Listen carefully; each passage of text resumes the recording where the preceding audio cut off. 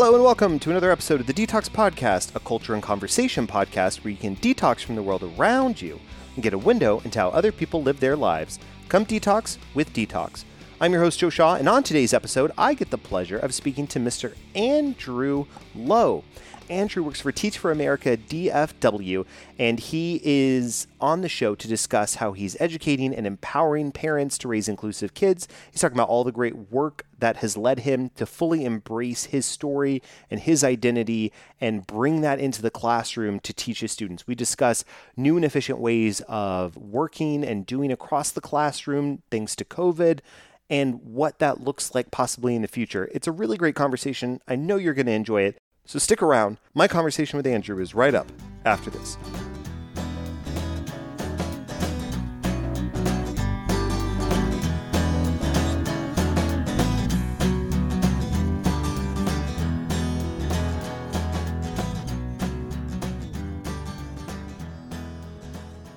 Welcome back to the Detox Podcast. With me at this time is Mr. Andrew Lowe from Teach for America DFW. Andrew, how are you doing today? I'm doing perfect. How are you doing today? I'm doing well. Or I should have noticed on your Zoom, perhaps I should call you Mr. Lowe. Am I back in the classroom now? I want to make sure I don't get marked for improper addressing of the teacher or whatever it's called. Yeah, definitely. You know, all of the teachers at my school, we all changed our names to Mr., Miss, or Mrs. Last name. Just, so our kids don't know our first names. Right.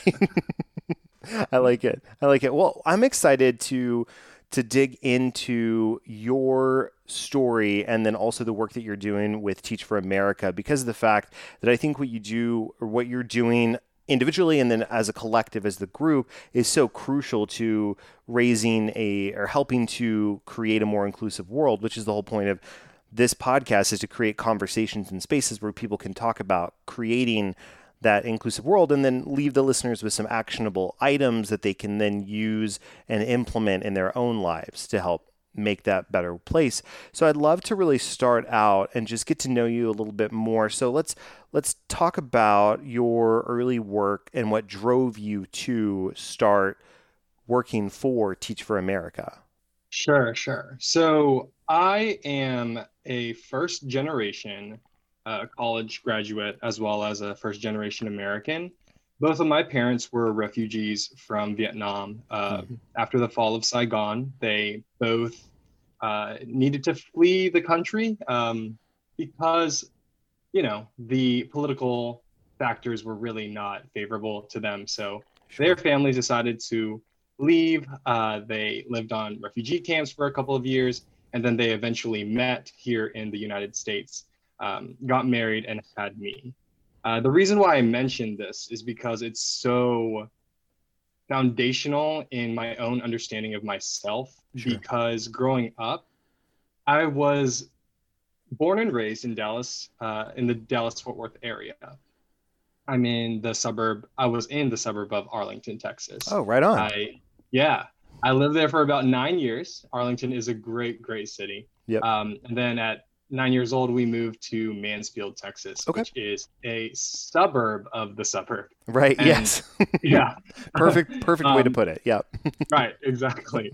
And just growing up there, just recognizing that I had a lot of privilege in the ways that the Mansfield Independent School District was amazing, just in terms of their resources, their programming for youth was putting youth first. And it was really amazing the ways that they were able to lead me to eventually go to the University of Southern California in Los Angeles, where I spent 4 years. I majored in business administration there. And throughout my summers there, I actually had a number of internships in business capacities where I sort of got into the world of how do corporations function, how do corporations grow, and using those kinds of mindsets moving throughout college. And so it wasn't until after junior year where I recognized, okay, again, I keep on seeing the ways that privilege and power sort of infiltrated my mind in a way that made me want to keep seeking that. And so it wasn't until that summer where I went to a summer camp. I was a camp counselor for this organization called Camp Custom. They work with kids with parents who have cancer. Mm. And so this is a very mission-driven organization that is so deeply entrenched in, okay, we have these children and their parents have cancer. And that is something that they have to live with from youth age throughout the rest of their life. Yeah. And so, as someone who did not experience cancer affecting my parent directly, I really wanted to put myself out there and make myself a resources to these kids. So after that summer, I went back to USC. It was my senior year, and I recognized, okay, it's time for me to change my path. And so I started recruiting with Teach for America. I actually got recruited by Liz Adebale. If you're in the Southern California area, you know her because she was super, super great. And just through conversation, she really pushed me and supported me. And eventually I decided to sign on with TFA DFW. I love that. That's so cool. And one of the things that's really great and that we're striving for on this show is to really discuss the ways in which we can empower others to bring their full authentic selves to everything that they do, which actually leads me into today's sponsor. So today's sponsor of the podcast is Snuffy. It's a clothing brand about empowering you to show your weird unapologetically with bravery and confidence. 10% of profit goes to LGBTQ plus organizations led by trans people of color. Shop online now at snuffy.co. That's Snuffy, SNUFFY.co. And it's run. The company is owned and operated by Nick Silvestri, who designed the Detox podcast logos. So if you like him, you like his work, go check it out and put a little good out in the world. But Andrew, I think it's so cool. Like this, I heard an interesting quote the other day, and it's resonated with me, and I've not been able to get rid of it. So, former Detox guest Sam Fader, director of Disclosure Documentary, was discussing the subject of privilege, and we talked a lot. You brought up privilege quite a bit in the early goings, and recognizing it. And I think, you know, something that's interesting to me as a cisgender white man here in America is the fact that Sam brought up the point that he said privilege is invisible to those who have it. And that is so profound because I think there are so many times where I've had conversations with other cisgender white men, and I've heard the type of, especially here in Texas, and I've heard the type of language such as, well, I don't see privilege. You know, I've never experienced privilege. I don't understand what they're talking about. And it's because we, meaning we, myself, included in the collective of white men in this situation, are experiencing privilege every day on a micro level, on a macro level, and it's so ingrained and embedded into every situation and interaction we have that we don't see it. But it's so prevalent to those who do not have it. And I think by building that foundational knowledge of yourself and your story, and then being able to kind of carry that with you and use it to inform the work you're doing for Teach for America is so powerful. And I'd love to know what has been some of so let me back up just a bit and say, how long have you been working for Teach for America at this point? So this is my second year. Okay. Gotcha. And what has been some of your early learnings that you've seen as a result of working for this program, and what has been some lessons that have really resonated with you? Definitely. So a couple of things come to mind. The first of which is, prior to joining Teach for America, I had really done minimal amounts of identity work.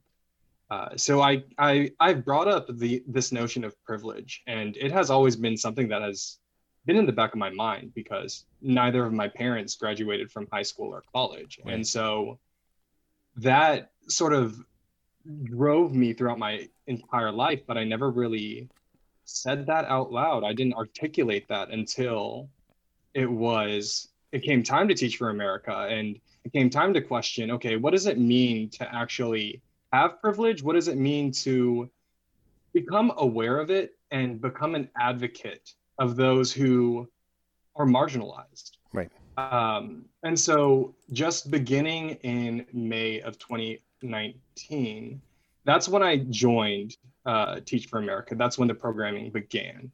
And right off the bat, a core of about 200 in Dallas Fort Worth area, all went through a 7 to 8 week program in which we got a crash course about what it means to be a champion of marginalized communities. Mm.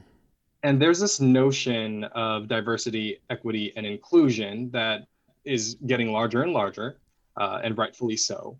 But Teach for America uses this framework as a way of developing us as leaders, developing our own conception of our identities, and then sort of empowering us as leaders to then employ that in our classrooms. So, how exactly do you show up in the classroom to empower your kids and their own journeys and identities? And I think that's the really powerful piece here, because when you're putting leaders in low income neighborhoods, you're really putting them in front of people that they typically don't have exposure to, Right. and you're sort of exposing them to what it means to have diversity within a school building, say. Right. And so I've actually noticed that within my own mind, I call into question my own beliefs and my own behaviors, and therefore my own being, me as a person, into the classroom and in my day-to-day life as well. So again, Teach for America has not only trained me, but equipped me and empowered me with all these experiences to then contextualize my life and then also move forward and empower my students as well. I think that's so powerful and beautiful to think about our own journey and our own sense of story and how we have been brought to this moment and what has shaped us and informed the path and the decisions that we've made. And I think by understanding where we came from and what we're doing here, both in a physical sense and in a metaphorical sense, empowers us to be able to live in that and walk in that and then teach that to another generation. And when we lose our sense of identity and our sense of self, we're no longer bringing all of our story to the forefront of our lessons and our teaching. And it becomes, I want to put like a little bit of a trigger warning for folks who this might be upsetting to, but I do recall back not too long ago that it was a especially here in Texas, it was an accepted thing to do to say things such as, I don't see color, I don't see black or white, I just see hard workers, right? I just see learners, I just see et cetera, et cetera. But what that does is it robs everybody of their individualistic story, and it compresses every single journey into one way of being, learning, and doing. And when you suppress that, and when you push that down, you're not affording others the space to bring their different shared experience to the forefront and then bring a new collection of ideas, thoughts, and experiences, which leads to that diversity, equity, and inclusion. And now I think as a society, we're taking steps, I would say not quick enough or not big enough, but still steps in the direction to correct a lot of that damage or unlearn those learned behaviors, but it still takes a lot. And so I think to your point, by learning more about yourself, being able to impart that is incredible. What has been some of the benefits that you've been able to see for yourself? Let me back this up. Let me frame it a different way. What has been the end result that you've seen in either a student or a lesson that you feel has been a direct result of you fully embracing your story, if that makes sense? Yeah, definitely. So I'll actually talk about one experience in my creative writing class. Perfect. And so I teach this class to seventh graders. And the first project of the first quarter that we dived into was something called a journey line project. And so within the first couple of weeks of school, I presented a slideshow. Imagine some sort of X and Y axis where the X axis is a timeline, and then the Y axis is positive, negative. And so, what I asked each of my students to do was put photos on there, plotting them according to high points and low points in your life. And so that began by me first modeling and being vulnerable about what the best and the worst parts of my own experience were growing up. And getting into the classroom. Right. And by sharing that, by being vulnerable with my kids, I was then able to build like that's a foundational relationship that you have then built because you are, first of all, showing them your authentic self. But then afterwards, what I was able to do was support them to build their own story. They created their own journey lines and were able to share them with the class. That's awesome. And so just seeing the way that I was able to empower them to tell their story, especially in such a weird moment in their lives, it allowed them to become a little bit more reflective than I have normally felt in a school, in a classroom.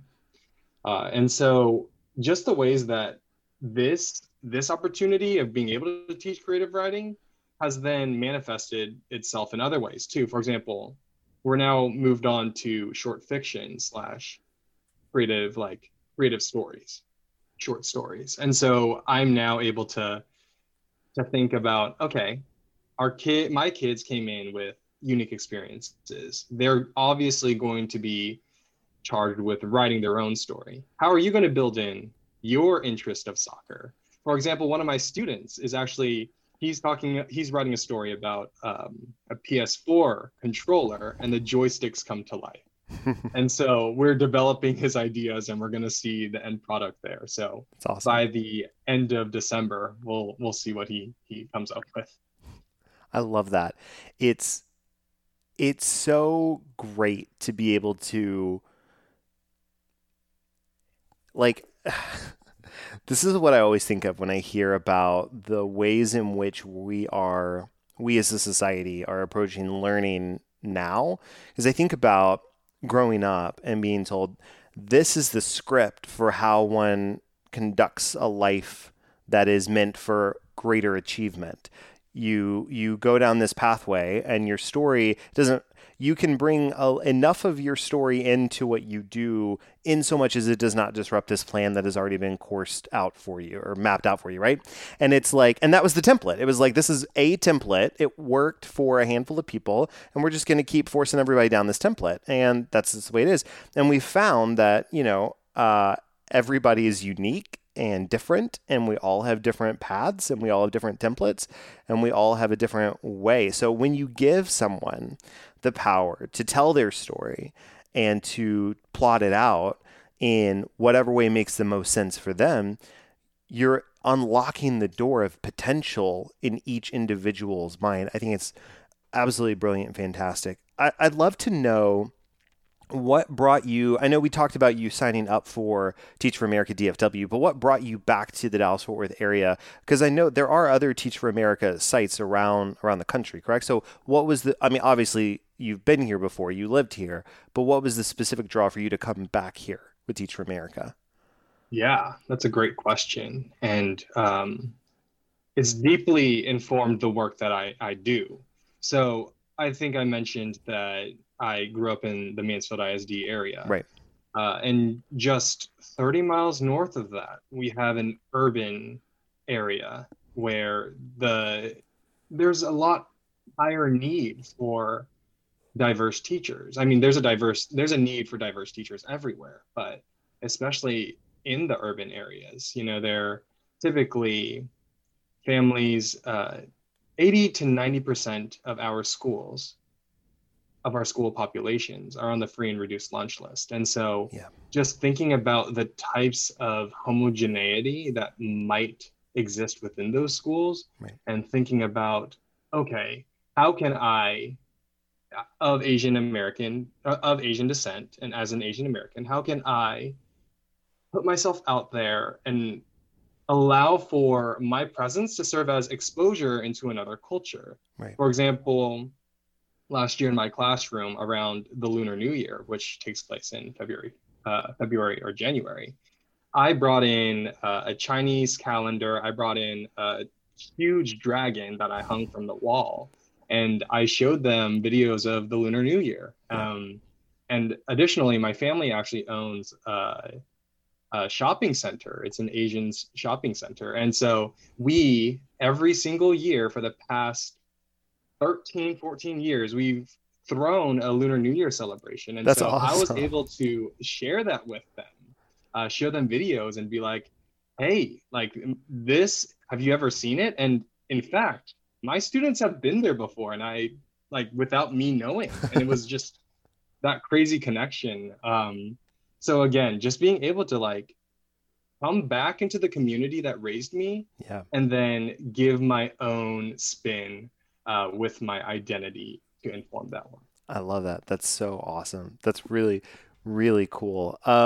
Have you found, or maybe this is a better way to say it. I know we're still, I would love to say that I would love to have an episode where I don't bring up COVID in any way, shape, or form because I think that would be fantastic and we would all love that. But it is the reality of the world in which we live in. So bring it up, I must. But I would love to know how you adapted in March when we had those early days of full lockdown, and how have you recalibrated the way in which you're conducting learning now for the 2020-2021 school year? Joe, this is just a crazy, crazy world that we're living in right now. Yes, yes. I am not the first to say, surely. Right. Um, but when it first hit in March, I fully expected that I would be back at school. In Of fact, course. like the last time that I saw my students last year was Thursday, March 6th, I believe, because the Friday was the first day of spring break. Right. And then, like, I received guidance from the school leadership, the school district leadership saying, okay, we're going to come back the day after spring break. And then that date got pushed and it got pushed and it got pushed. And so the first response from the teachers was, okay, how the heck are we even going to run an entire academic institution online? Right. And so we're then presented with the problems of, okay, college, certainly you can run online. However, when it comes to youth, their brains are not developed enough for that self-regulation, for that self-advocacy, Right. for a lot of the general technological skills that they require in order to be successful online. So Right. again, it was a lot of trial and error, but the school leadership at my school was just so resilient and so patient in the way that they implemented onboarding onto all of the learning management systems, all the Google classrooms, and just being patient with contacting parents as well. Yeah. We had to distribute Chromebooks. We had to distribute hotspots because a lot of our families don't have computers at home, or they don't have internet at home. And so again, it was a very swift, it required a lot of fast turnaround, but we had to be really patient in the process and just understand that this was not going to be an easy thing. But moving forward into the summer, our organization, Uplift Education, was really hoping to take the summer to just think through everything so that when it came time for the fall, we could reopen. And then sort of talking about the way that Teach for America then tackled this issue. Teach for America, again, was bringing in a new core of about 200 to start their first year in schools. And we began the school year virtually. So they had to conduct that 7 to 8 week institute experience online fully. And so just the ways that Teach for America had to be really swift and really resilient and patient throughout that whole thing and yet show up for the second years as well because I'm still a member of it. Yeah. I'm still going through their training and professional development. It's just been a really, I want to say, just novel. This whole experience has just been novel, and we've learned so much through it. And then whenever the fall time came, I mean, we're in it right now. We're in the thick of it, and it's Yeah. just been even more crazy than Right. I could ever imagine right now. Yeah, it's something where I was having a conversation with somebody at work the other day, and I was talking about like I was like, well, yeah, this happened when we were in Boston in the conference, and we got this report from there, and they're like, Joe, that was back in March. That was like March 13th. It's no, it's October. Well, if you're listening to this, it's going to be November, but we're recording this at the end of October, so he was like, it's October now. I'm like, oh, wow.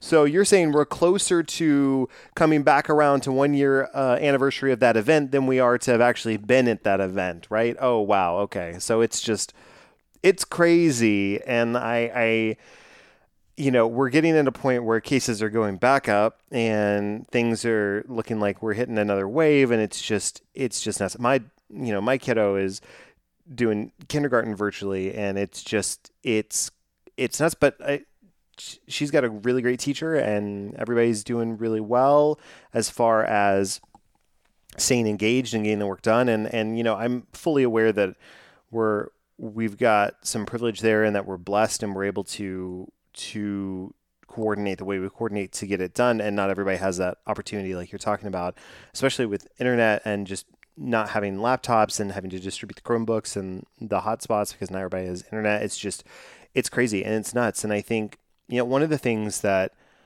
I think about is there's going to be a new way of learning that comes out of this once we get, and I don't know if this is going to be in 2021, 2022. I have no idea. Like, no one knows, right? But I think we're going to find a new way of learning and doing across the entire spectrum from kindergarten all the way up through college because we've had to adapt. And I think this is the point that I'm getting to is I think there are a lot of institutions. I know the university I went to was one of them that was very resistant to any way of learning that wasn't strictly in the classroom, old school style, lecture hall, boom, boom, boom, essay, all the stuff that's like a traditional college experience. That's the university I went to, and they were pretty good with that because they said this is the way it's always been, this is always the way it's always going to be. We have no reason to change.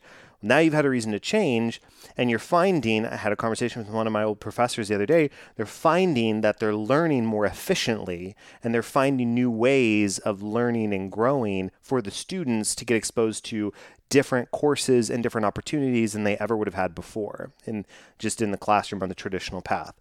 So I want to know, bring it back around, what is something that you're thinking of as an efficiency or a new way of learning that is already kind of percolating in your mind that maybe, if not for Teach for America, that you could possibly envision seeing a way in which we interact to reach and engage with students in 2021 and beyond? Yeah, that's a excellent question. It's just exciting also to think about Right. because there has been this large force that has essentially forced us all to forget everything that we were already familiar with Right. and just envision, okay, based off of the assets that currently are around us, based off of the technological, all of the companies, all of the applications, all of the uh, curriculum that already exists, how can we then, you know, sort of mesh it all together and turn it into some sort of new experience Right. to deliver knowledge to children? But the ways that I think about this are that moving forward, I don't believe that we're going to be cramming 30 plus children into one small classroom anymore. Right. I don't think, like, personally, and this is my own personal opinion, Sure. Of course. I don't think that it will be as acceptable to have that many children in one classroom anymore. Right. I believe that because of the ways that college is structured in a way where we have lecture slash discussion, or we meet once a week, or we have asynchronous learning, or it's a hybrid learning. So I have in any given class of about 20 to 25 kids, I have about five in each of those who are 2 days in, 3 days out. And so thinking about, okay, how can I show up and support them 2 days out of the week when in fact I need to show up for them 5 days out of the week, but provide them this sort of tailored experience that's fit for their learning style in a very unprecedented way. Like I have never done this before, and many people have never done this before. I would Right. say almost no one has done this before. Right. So in a way, a lot of teachers are running lesson plans for three different sets of kids. In Mm, addition to the ways that we have English language learner kids, the ways that we have talented and gifted kids, special education kids, and then on level kids. So there's a lot of moving factors and variables here. But again, thinking about your question was asking what sort of innovations lie in the future. And hmm I think technology is going to become more and more present and more important and impactful because we're seeing like artificial intelligence and the ways that data is being capitalized on to provide unique and tailored learning experiences to kids. I am technology obviously comes with a lot of Of risk course. factors and security issues, but I'm more on the train of, we're gonna go full speed ahead and really change the way that kids are learning. Yeah. I think that's a good point that you bring up about how we're at a point right now where things are difficult because there are a lot of teachers that are thinking about designing 3 sets of lesson plans per week because you've got online and then remote, or online in person and then hybrid. Whereas I wonder if perhaps if this becomes the norm in the same way that when we have people that work in an office and people that work remote and then people that do both, the work is still the same wherever they are. And so I wonder if perhaps the next evolution of learning is in that kind of business model, meaning the work is the same and we think about how can we effectively design work that can be picked up wherever you are, and you the student can interact with it and get the resources you need.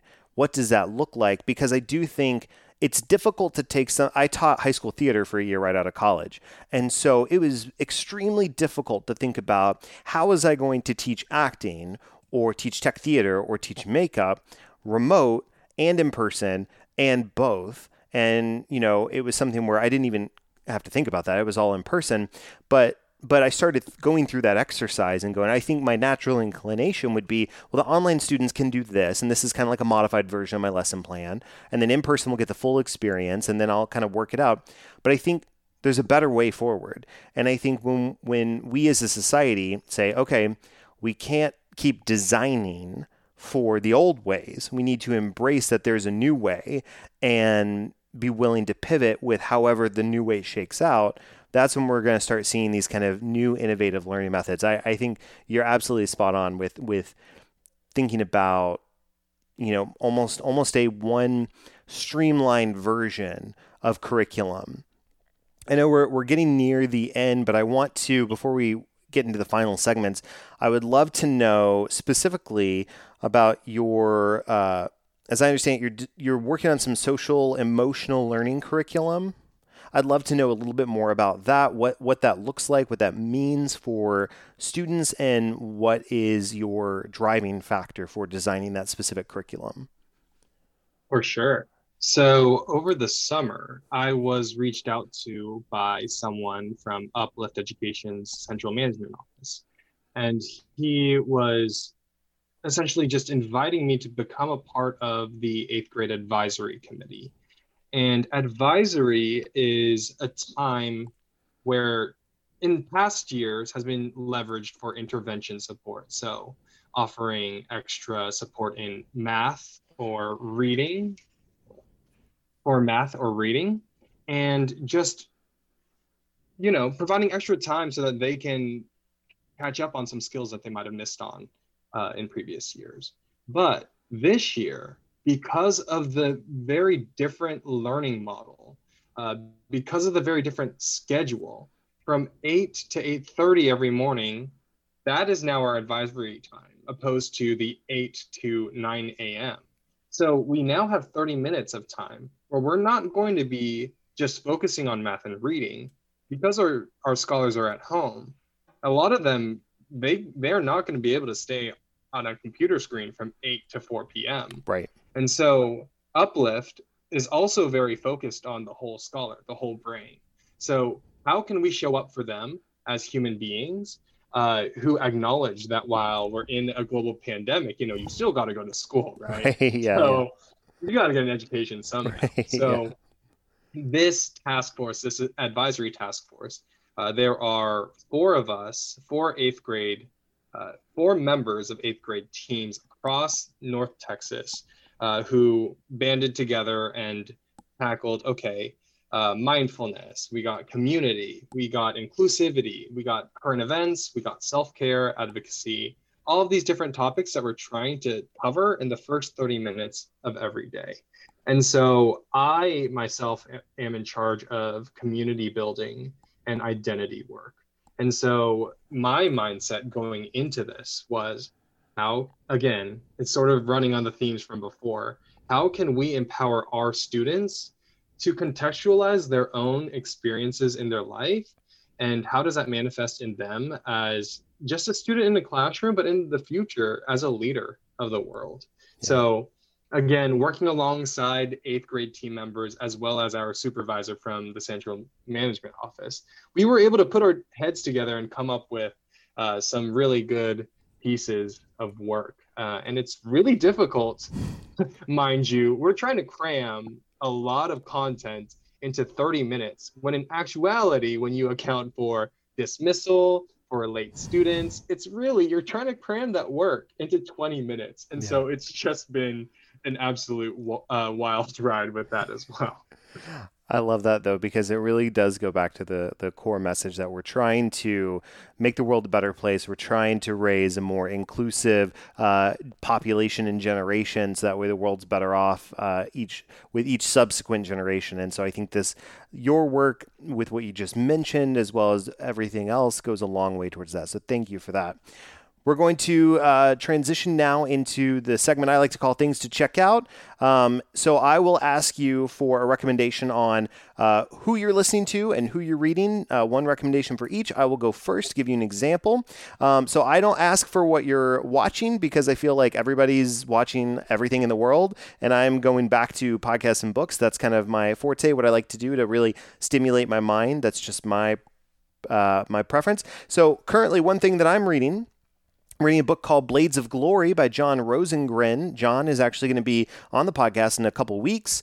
Blades of Glory is Friday Night Lights, but instead of football, it's ice hockey, and instead of Texas, it's Minnesota. So if you're familiar with the concept of Friday Night Lights, where football is a religion to Texas, small town Texas individuals, same thing is true up in Minnesota with high school ice hockey. So I grew up playing hockey and played high school ice hockey, and it was crazy to find a book that captured the full passion of Friday Night Lights and hockey. So that's what I'm reading. One thing I'm listening to, I've gone back and started listening to early episodes of Under the Skin with Russell Brand. Now it's under Luminary, but some of the early episodes are there in its entirety, and there's a lot of good stimulating conversations that I find linger with me long after I've listened to it, and to me, that's a sign of a good show. So I like it. So Andrew, what is one thing, who are you listening to, and who are you reading? The thing that I am listening to is Freakonomics Radio. Oh, yes. Always Stephen good. Dubner and Steve Levitt, I believe. Yes. The hidden side of everything. It's wonderful. Just economics being hidden inside of every facet of society, of politics, of companies. It's just wonderful. It's great. And, great host, great insights. Yes. Everywhere. And then I am currently reading Radical Possibilities by Jean Anion.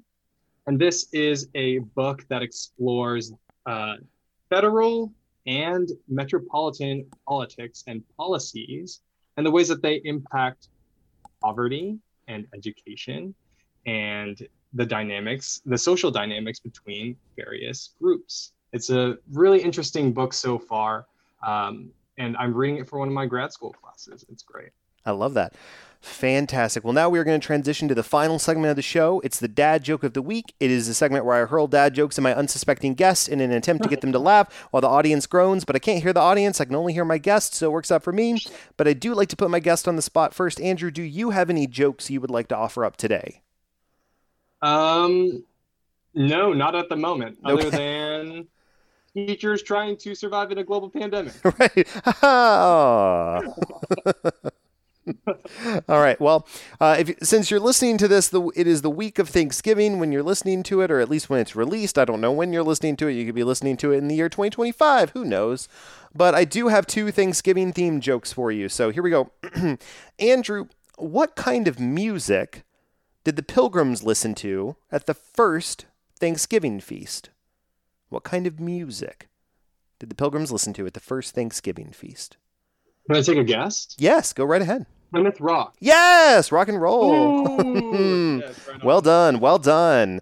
All right, last one, because I only found 2. The rest were very bad, like didn't even pass my standards. It was really bad. But here we go. What key has legs and can't open doors? No idea. A turkey. Turkey. Oh. Yeah. I could have seen that one coming. Right. Well, Andrew, if people want to follow you and see what you're up to, what's the best way for them to do that? You can follow me on Instagram at Deep Down Low. That is DEEP down DOWNLOH. Deep Down Low on Instagram. Perfect. Excellent. And we'll tag you on Instagram when the show goes live and all that good stuff. And we do need a hashtag for this. Oh, you know what? Something that I always mean to do and I always forget to do it. So listeners, I know I put it at the end, but if you do want to follow the Detox Podcast as well, if you're listening to Andrew's episode and you go, hey, I like this show, I want more of it, we're on all social channels at Detox Podcast, DTALKS Podcast. And if you do like the show, feel free to subscribe and rate and review 5 stars if you want. That's cool too. It helps us out. But anyways, Andrew, we do need a hashtag for this episode. And I wrote down hashtag know your story. Does that work for you? Yeah, that sounds excellent. Sounds like a great theme. Well, perfect. Well, Andrew, thank you again just so much. This has been an absolute delight. And I cannot wait to connect with you again on a future episode. Right. I'm looking forward to it as well. Thank you, Joe. You're welcome. Listeners, I'll be back next week with another great episode. But until then, hashtag know your story. And I will hashtag be a better dad. If you know of an interesting person or story that needs to be told, please reach out to me at detoxpodcast@gmail.com. That's DTALKS podcast@gmail.com. You can also reach out via Facebook, Twitter, or Instagram at Detox Podcast or visit detoxpodcast.com. Also, be sure to leave us a 5-star rating on iTunes if you like the show. It only takes a few seconds and it really helps us out. Link is in the show notes. Finally, thanks for listening. Please come back next week when we'll have another interesting conversation. And special thanks to my producers Ben Lawant and Galan Aldaco. Without your help and support, this show wouldn't be possible. Thanks so much, guys. Detox is a production of Vocal. For more information and more programming, please visit vocalnow.com. That's VOKAL now.com.